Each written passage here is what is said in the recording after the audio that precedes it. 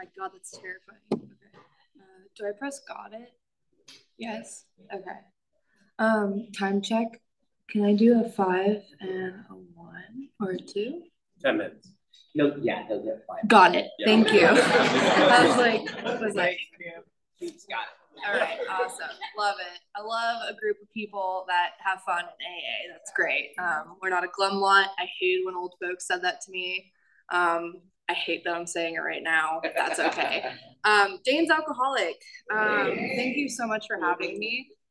When my boyfriend asked me if I would be the 10-minute speaker, my heart sank to my butt. I grew up here on the hard streets of San Clemente, and I have had the biggest resentment against Orange County pretty much my whole sobriety. And if you're new here, welcome. There's a lot of new faces, people who took, well, obviously all of you are new to me. A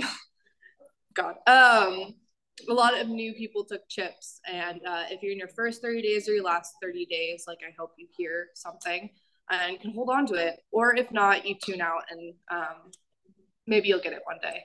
That's what I ended up doing, and I'm here. I'm really, really grateful to be here. It's really cool to see someone I knew in early sobriety, someone who convinced me and helped convince me that I was not terminally unique.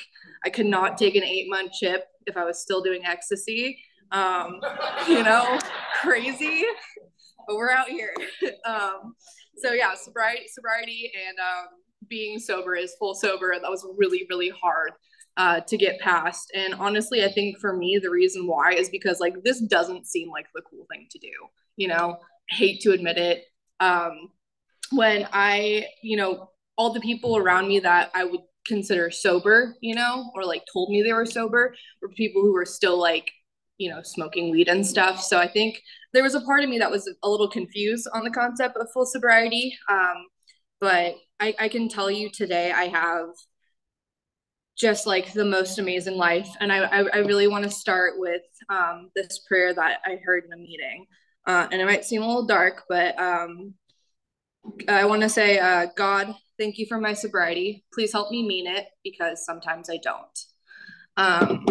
I say that because I have been working a lot recently. You get sober, you get life, and life gets in the way. And I have a really cool job, and I just haven't been going to meetings as much. And like, that was a part of, my heart dropping to my butt today that I was speaking, because I feel really dry.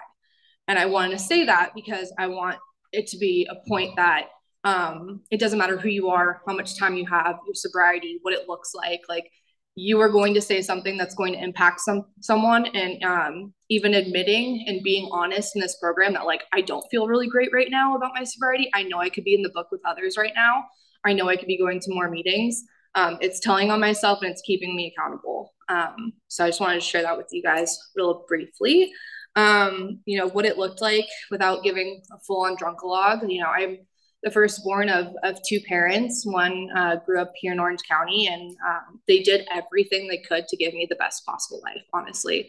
I cannot blame them for anything, truly, because I know today, like, I have the spiritual malady.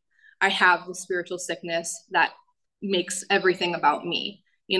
Someone could be going through like the most traumatic thing ever, and I'd be like, they didn't say that my hair looked good today, and I'm going to be really upset about that for the rest of the day.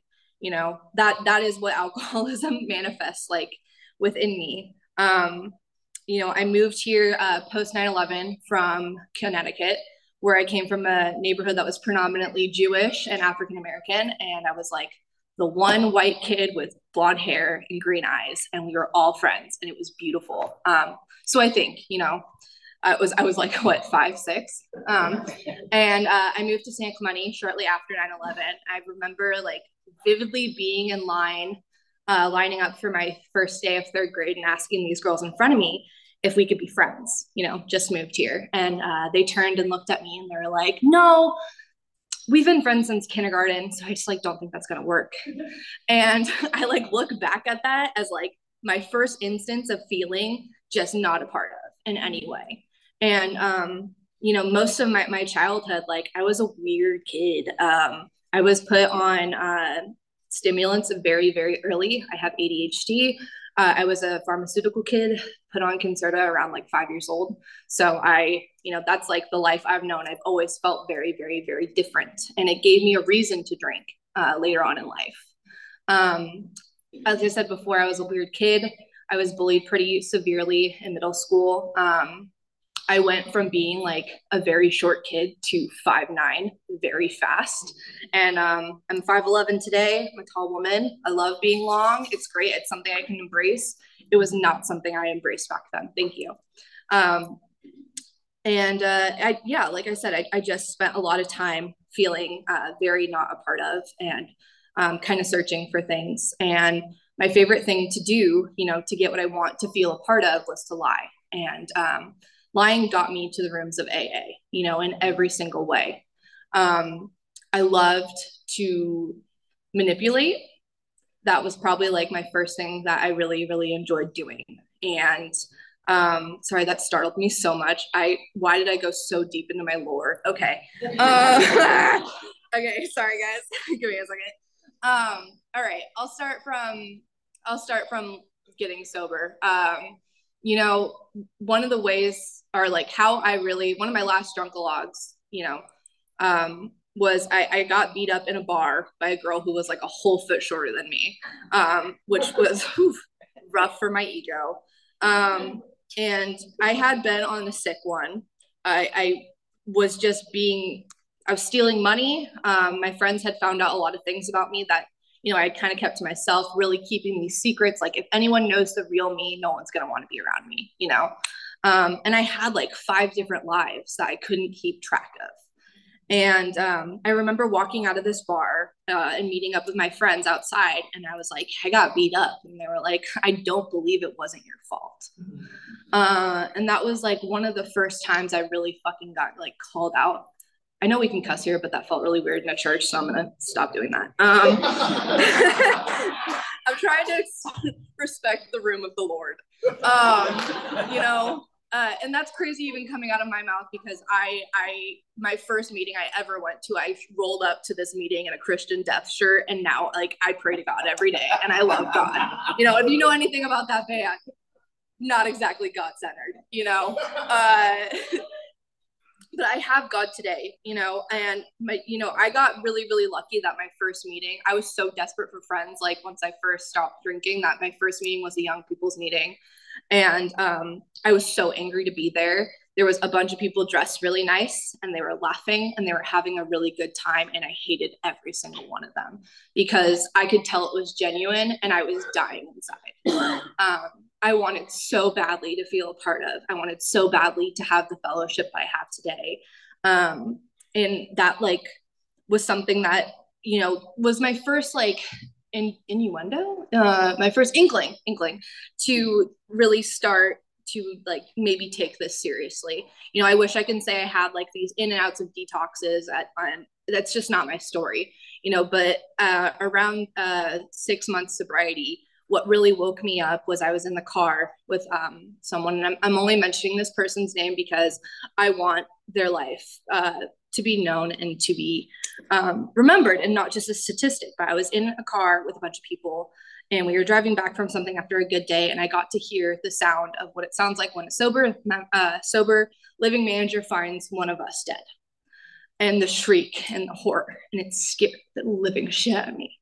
And I still think about that. Her name was Anne Marie, and she's someone that I never got to know, but I got to know what it sounds like when one of us died, and it scared me. And this shit's real, and that really got me to get in the work.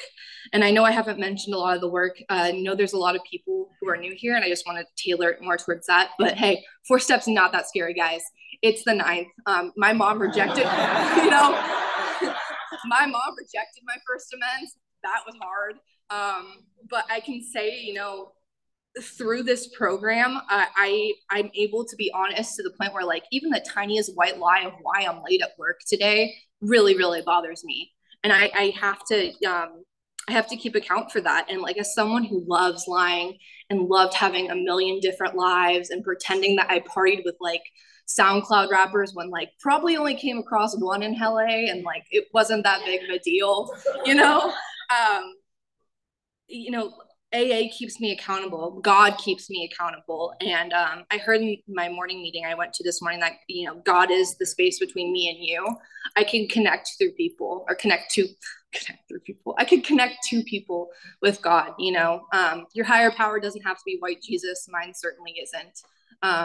It can be anything you want it to be. Sometimes like it's even a full moon or like the little crescent moon that reminds me of the Alice in Wonderland Cheshire Cat, because that's a movie I loved as a kid.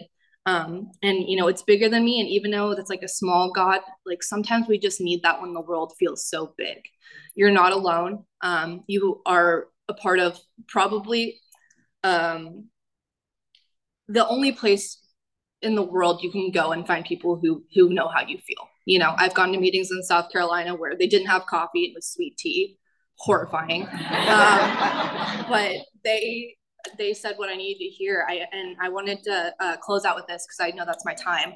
I met a man in Tennessee when I went to watch my sister graduate, and I was, you know, really sad that it wasn't all about me that day because I'm a sick alcoholic. And he pulled me aside, and you know, I'm giving him my whole spiel, and he said, "Look, I want you to repeat after me." And I was like, "Okay, I will." It doesn't matter what I think. It doesn't matter what I feel. I am going to act the fuck right. And that's something I try to hold myself to when I can't. You know, I'm still a human being. I still want to get at it with my mom sometimes for no reason. But if I can show up today and I can just act the fuck right, I'm doing something right. Thank you so much for having me.